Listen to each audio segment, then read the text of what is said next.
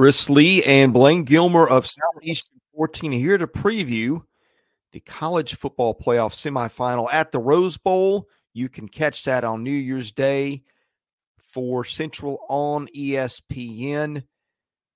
The odds makers have Michigan as a 1.5 favorite. The computers love Michigan even more. You've got Jeff Sagarin has got Michigan by 3, as does FPI. Team Rankings has Michigan favored by 6. SP Plus, Michigan by 8. The computers really love themselves some Big Ten this year. So it's kind of interesting to see the discrepancies between the computers and the odds makers on this one, Blaine. A lot of that probably has to do with power rankings and how you win football games and things of that nature. And Michigan ran roughshod through the Big Ten, which was not very good in terms of offenses. So any kind of offense and any kind of points that Michigan's special teams and defense turned into points, that kind of was a big separator there and probably helps them out in those computer rankings. But I'm excited to see this one. It is going to be an old-fashioned slugfest between these two teams that believe in winning at the line of scrimmage, two coaches that are two of the more recognizable and talked about coaches in all of college football. So I'm excited to break down this matchup, Chris. Yeah, one in particular is getting talked about a lot as we do this. We won't get into that. In any case, our preview is presented by our friends at BetOnline. All the major sports are in action this week with the college football playoff ready to kick off. BetOnline is your number one destination for all your sports wagering info, including news for pro football, the NBA, upcoming fights, and NHL games this season. Head to the website today, get into the action, see all the updated odds this week. Remember to use the promo code BELIEVE, that is BLEAV. Get your 50% welcome bonus on your first deposit. BetOnline, where the game starts. Let's start with breaking this game down when Alabama's got the ball. The Crimson Tide averaging 35.1 points a game. Michigan giving up just 9.5 points a game. I don't know if the Big Ten this year was – the offenses were bad or the defense were just that good. I'm not going to get in an argument over it, but the numbers were very interesting this year. And Michigan's numbers were incredible. Per offensive snap, Alabama averaged 6.4 yards per. That ticked up late in the season. Michigan gave up just 4.3 yards per snap. Alabama runs it 58% of the time. It gets 5.4 yards per rushing play. Michigan giving up 3.8. That adjusts for sacks and counts those as passing plays. Michigan's pass defense, one of the most elite in the country, 4.7 yards per passing play. Alabama averaged 7.6. Now, you look at the yards per pass attempt. When Jalen Milroe got them off, he was averaging over 10 yards a completion, but the issue was they got sacked a lot. And so that comes off the pass play numbers. Now, Alabama was able to protect Milroe much better as the year went on, but this is an Alabama offense that got better against a Michigan defense that was elite from start to finish. Yeah, I mean, you're talking about a Michigan defense that just absolutely dominated for the most part. Didn't have much of a challenge from anyone, even Ohio State. You never felt like that Ohio State game was really in doubt. You always felt like Michigan was the better team, the more talented team at this point, and quite frankly, the better coach team. I think the job that the Michigan staff did while Jim Harbaugh was suspended and things like that, all the jokes aside about signs and stealing and all that kind of stuff, once that was over with, they still won all the games in front of them and went out there and held teams to abysmally low totals rushing against them, things of that nature. So I think that's going to be the key there, is how does this Alabama offensive line get movement against the Michigan defensive front? But again, one thing that Michigan has not seen, they have not seen a player as dynamic as Jalen Milroe. He can absolutely take over a football game with his legs. He did it against Georgia. Made plays with his arm when he needed to, some key fourth down conversions, and also on that last drive when they needed him to, and they needed to get a couple first downs. What did they do? They had some design quarterback runs in their back pocket. And here's one thing you've got to look at. Okay, these two staffs going against one another with a month to prepare for a game, I guarantee you that Tommy Rees and also Nick Saban, people think of Nick Saban as, oh, he's a defensive guy. Well, he's also a absolute sponge when it comes to football, and the guys that he's around. He's learned from Lane Kiffin and Steve Sarkisian, and he being a defensive mind and being under Bill Belichick and all that kind of stuff, everything in his background. He knows a good bit about offensive football too. And you give those two a month to prepare, I just think you're going to see an Alabama team that's going to be hard to handle. But you've got a Michigan team, like I said, that is absolutely been basically impenetrable this year when it comes to defense. So I'm excited to see these two match up. When it comes down to it, you got Mike Sandstrill, who has 5 picks on the year. One thing that we did see early in the year against Texas for Jalen Milroe, Chris, was that when they disguised the coverage on him and when there was a little bit of pressure, he forced the ball and had a couple key turnovers against Texas. Sandstrill, who is a really, really opportunistic player on the back end, force some turnovers over there. And then also, they've got Jalvin Harrell and they've got Josiah Stewart, guys who can get after the quarterback. How will they go about doing their rushing of Jalen Milroe? You have to be disciplined in how you do it to not allow him out of the pocket. So I'm excited to see that part, but I think you're going to see Jason McClellan being back for Alabama being a big difference because they want to have balance. So the legs of McClellan and Milroe are what I'm watching in this one, Chris. On the other side of the matchup, Michigan, averaging 36.7 points a game. Alabama giving up 18.4 per snap. Michigan 6.1 yards per play. Alabama giving up 4.9. Michigan runs at 59% of the time, 4.7 yards per rushing play, which is exactly what Alabama gives up. Per passing play, 8.1, and Alabama giving up just 5.2 per passing play, which is elite. Alabama's secondary can take it away. Bama forced turnovers on 2.2% of snaps, whereas Michigan turned over just 0.9% of the time, which is elite. The interesting thing to me, I was reading a lot about this in The Athletic this week and listening to coaches speak anonymously. J.J. McCarthy, to me, a little bit of an enigma coming into this game because the numbers were great. 74% completions, 9.2 yards per attempt, 19 touchdowns, 4 picks.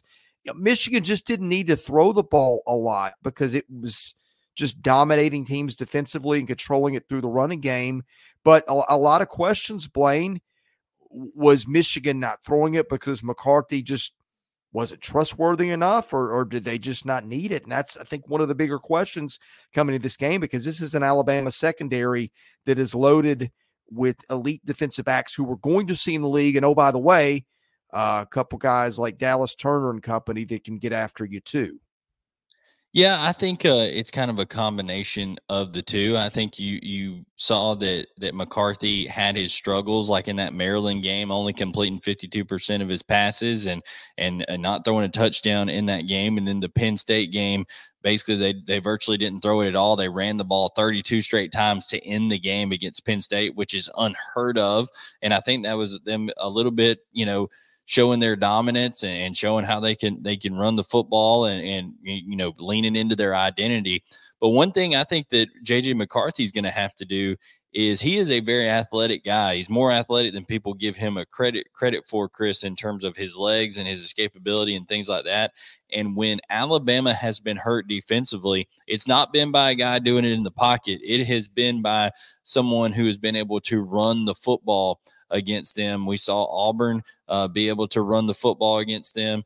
We saw LSU be able to run the football against them for over 200 yards. We saw USF early in the year with a mobile quarterback be able to run the football for almost 200 yards against them.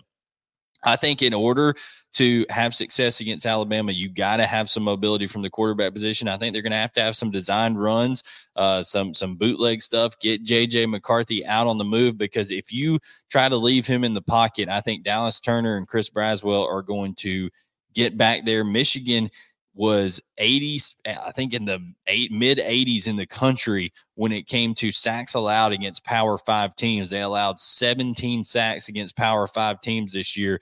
Dallas Turner and Chris Braswell are going to get after him. I think they're going to have to move the pocket. I think they're going to have to design quarterback run, some zone read stuff, some RPO game mixed in there to try to keep them off balance. Because if they just try to line up and run the ball with Blake Corum right down Alabama's throat, it's not going to happen. They faced a Georgia team in the SEC championship game that had one of the better offensive lines in the country, and Georgia had 78 rushing yards in that game. So I think it's going to take J.J. McCarthy being on the move, some design run stuff. I don't know how comfortable Michigan will be doing that. And I don't think when you're talking about Michigan, the thing about Alabama is they're so good on the back end with Kool-Aid McKinstry, with Terrion Arnold, with Caleb Downs, who can match up with Cortland at tight end. I just don't know where I see a matchup, or Colston Loveland at tight end, when they have Colston Loveland, who was their second leading receiver. He was really a playmaker for them. They've got Roman Wilson, Cornelius Johnson, that trio at wide receiver. They're good. They're good players on the outside, but I don't know if they're dynamic enough to really threaten Alabama. And I think Alabama can play 6 men in the box against Michigan and get away with it and not have to do much too high stuff. So, I think that Michigan's going to have to try to take advantage of that with an extra hat in the box. Blaine, I'm torn on my pick. Because on one hand, Alabama has been playing elimination games every week. Played 11 of them since that loss to Texas. I don't think it's vintage Nick Saban Alabama. I don't know that it's possible to have that kind of team in this day and age of the portal, but I respect so much what he's done. He is the greatest college coach of our lifetimes in any sport, and you bet against Nick Saban, and you're usually doing that at your own peril. I think Michigan's got a bunch of distractions with Jim Harbaugh for all the things we can get into. More stuff came out this week. But a couple things really stick out to me here. The 9.5 points allowed per game. I get that the Big Ten was not the SEC when it came to offense. I don't care what league you're in. If you're in the Sun Belt or Conference USA, that's impressive. And two more things stand out to me.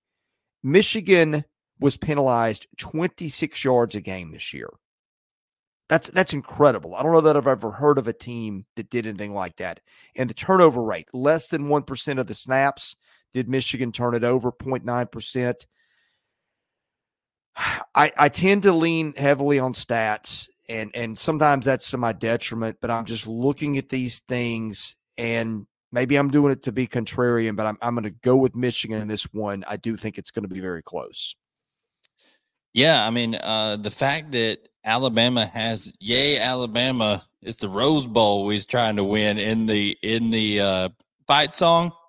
I think that's evidence enough there for me, Chris. But no, seriously, when you're talking about Alabama, I think that clutch gene, that playoff mode muscle that they've developed over the year, because it's like you have to exercise that, right? There you have to be tested a little bit at different points in times.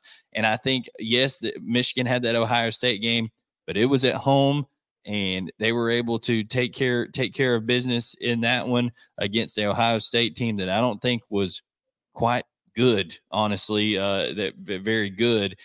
And I think that Alabama is going to be as healthy as they've been in a long time. Like I said, getting Jace McClellan back, getting some guys back up front on defense. I think Alabama wins, and I think they win it convincingly. I don't think that Michigan has the athletes to handle Jalen Milroe. I think that it's going to be hard for Michigan to run the football, and J.J. McCarthy is going to be put in positions where he has to stand back there and throw it.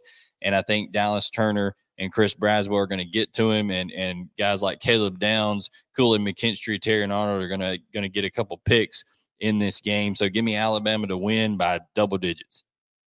All right, that's interesting. We went against each other on both semifinal games. And look, the playoffs, for all that I hate about college football, the one thing that I like is it has brought some parity. These semifinal games and these championships, we have made fun of them for being blowouts. I don't think we're going to get that this year. I hope we're not. Texas, soon to be in our neck of the woods in the SEC, and the all but defunct Pac-12 in Washington. Really excited to see this one. You got Michael Penix Jr., who was a Heisman contender all season. We saw Texas and what it can do, going to Tuscaloosa and beating Alabama. The Longhorns, a star-studded team who have reloaded under Steve Sarkisian and primed to maybe make a move in the playoff. This should be a fantastic semifinal game. Yeah, I'm really excited to see the two styles here. You got two teams that the key to this one, like I said, is going to be which defense. I said in the graphic down there, which defense limits explosives. You got two teams that have struggled on the back end at times, but they also are pretty stout up front on defense. And then you got guys who can obviously make plays on both sides of the football when it comes to the passing game. Two quarterbacks that are tremendously talented and are really operating well within the systems that they each have. Grubb and Sarkisian are two of the better play designers and play callers out there in college football. So no surprise, at least no surprise to me, Chris, because I did pick the Washington Huskies to get to the college football playoffs. So I will say I got that one right at the beginning of the year. I didn't pick Texas. I probably should have picked Texas. But hey, the Longhorns have had a great year, and I'm excited to break down this matchup. Let's talk about when Washington's got the ball. Penix and those two outstanding receivers were just so much fun to watch. Texas, solid defensively, but struggles in some spots. What are you watching for on that side of the matchup? Like I said, both of these defenses really struggled with, defending the pass. And if that's not a good thing when you're facing a Washington team, if you're Texas, because Washington was number one in the country, 343 passing yards per game, the best passing offense in the country. Of course, that landed Michael Penix Jr. as a Heisman Trophy finalist. He came in second to Jaden Daniels, and a lot of people thought he maybe should have been a little bit higher across the country. Overall, the guy had over 4,200 passing yards this year, 33 touchdowns, 9 interceptions. When it comes to Odunze, Polk, and McMillan, and having McMillan back and healthy is going to be huge over there on that side of the ball. I mean, there is just so many weapons. It's who do you take away if you're Texas? That's going to be the big thing right there. So I think that, when it does come to Texas, what they're going to have to do is they're going to have to, as silly as it sounds, Chris, I just praised how good Washington can throw the football. You're going to have to make them one-dimensional and make them throw it the entire game. You cannot allow Dillon Johnson to get going on the ground as well and allow them to be dynamic. So if there's one good thing about Texas, you'd have to say, hey, they're fourth in the country when it comes to rushing yards allowed per game.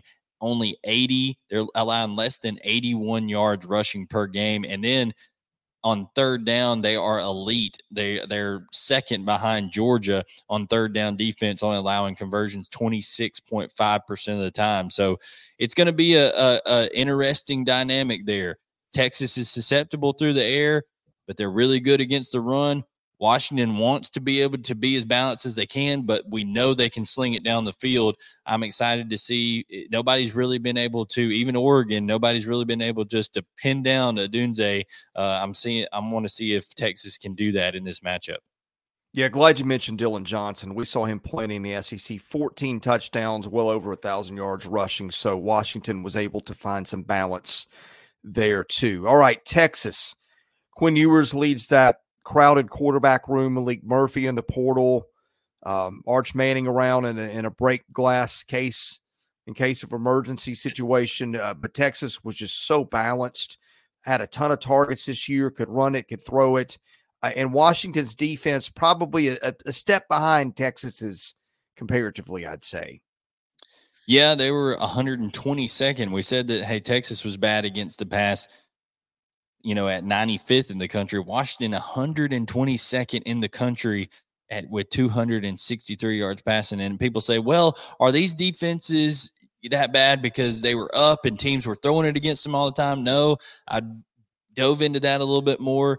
Washington was dead last in the country in one possession games against the pass, 133rd in the country. They gave up 32 completions of 15 yards or more in that scenario, Chris. So that is not good news if you're Washington. You got to get it figured out. They're going to have to get pressure on Quinn Ewers, but the problem with getting pressure on Texas is Steve Sarkisian is so creative in the way that he gets the ball out of Quinn Ewers' hands in the screen game. Also, they're able to take shots down the field, and it doesn't take them long to win one-on-ones whenever they do have those matchups on the outside with Xavier Worthy, with Adonai Mitchell.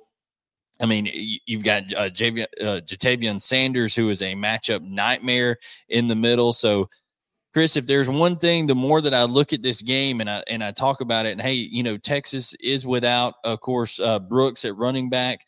But when it comes down to it, CJ Baxter has come along. They've got Jaden Blue, who's established himself.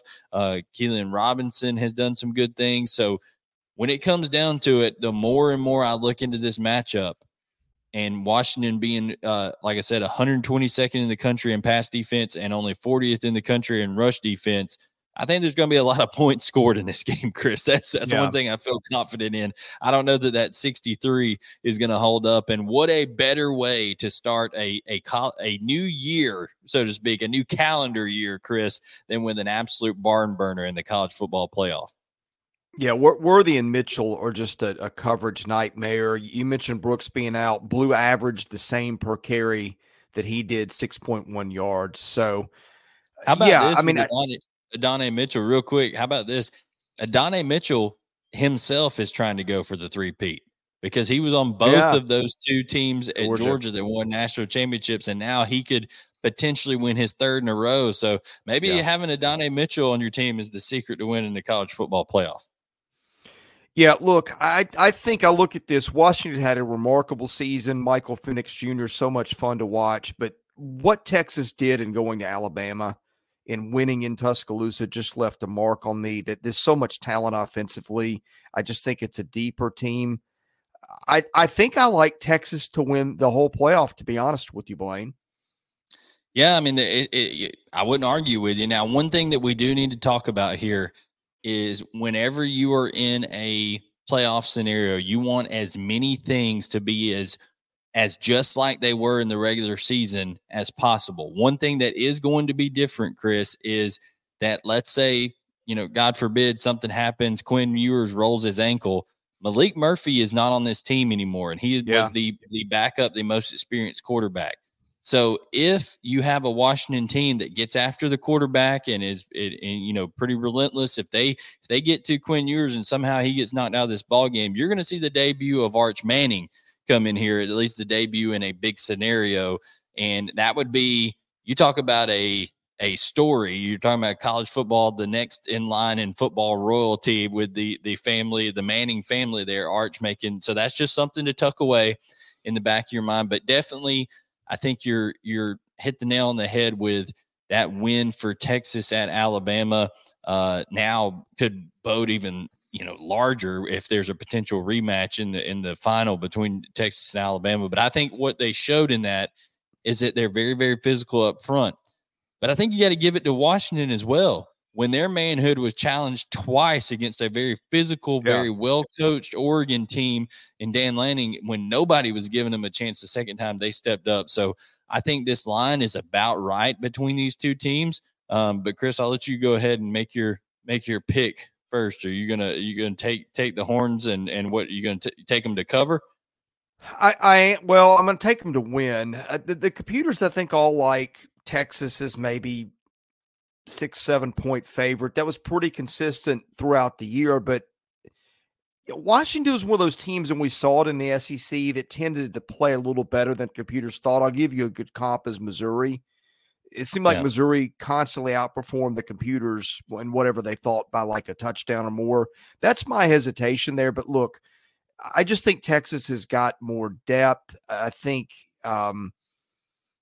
again, being tested and going to Alabama and winning that game, not that Washington wasn't. It beat Oregon twice and was an underdog, I think, both times. May not have been an underdog in Seattle. In fact, that was probably close to a pick 'em. I don't remember now. But point is, I just have liked Texas ever since that game. There's always a lot of hype around Texas, and I'm always kind of sitting back and going, all right, prove it to me. Well, I think what Texas did during the season and the way it got better late and what it did against Alabama in mid-September was enough to impress me and leave an impression that lasts in the playoff. I'm taking Texas not only to win this one, but to win the whole thing.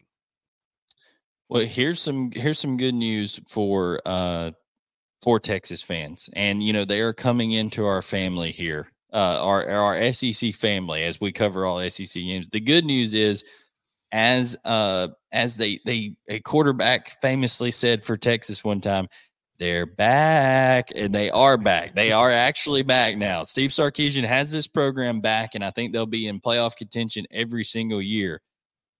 The bad news is, I believe in kind of Cinderella stories, and I believe in guys who have come over a lot of adversity to get to where they are.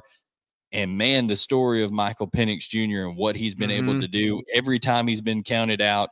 I think those three weapons that they have, everybody's thought, hey, well, Oregon State's going to take them down. They're a really good defense, really physical team, can run the ball. They'll keep the ball away from them.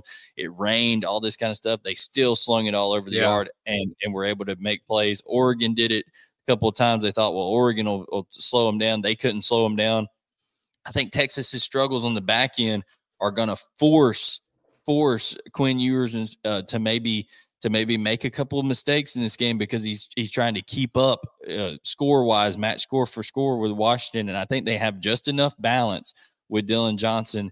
I'm going to take Washington to win in an upset in this one, Chris. Okay. So I picked them to make the playoff. I know I'm making some friends with our Texas fan base that's coming in right off the bat, but hey, I got to go with my gut, and I'm going to take the Huskies to win this one. Well, you're making friends with my 9-year-old son. He watches college football every Saturday, and Michael Penix Jr. is his favorite player. So he will be right there rooting for you. So all kidding aside, fun game to watch. I think. Can't wait to see it. Yeah. We'll be here to break it down afterwards. Best way to catch that, hit that subscribe button. Texas fans, welcome to our channel. You'll be a big part of what we do next year. This has been our college football playoff preview presented by BetOnline.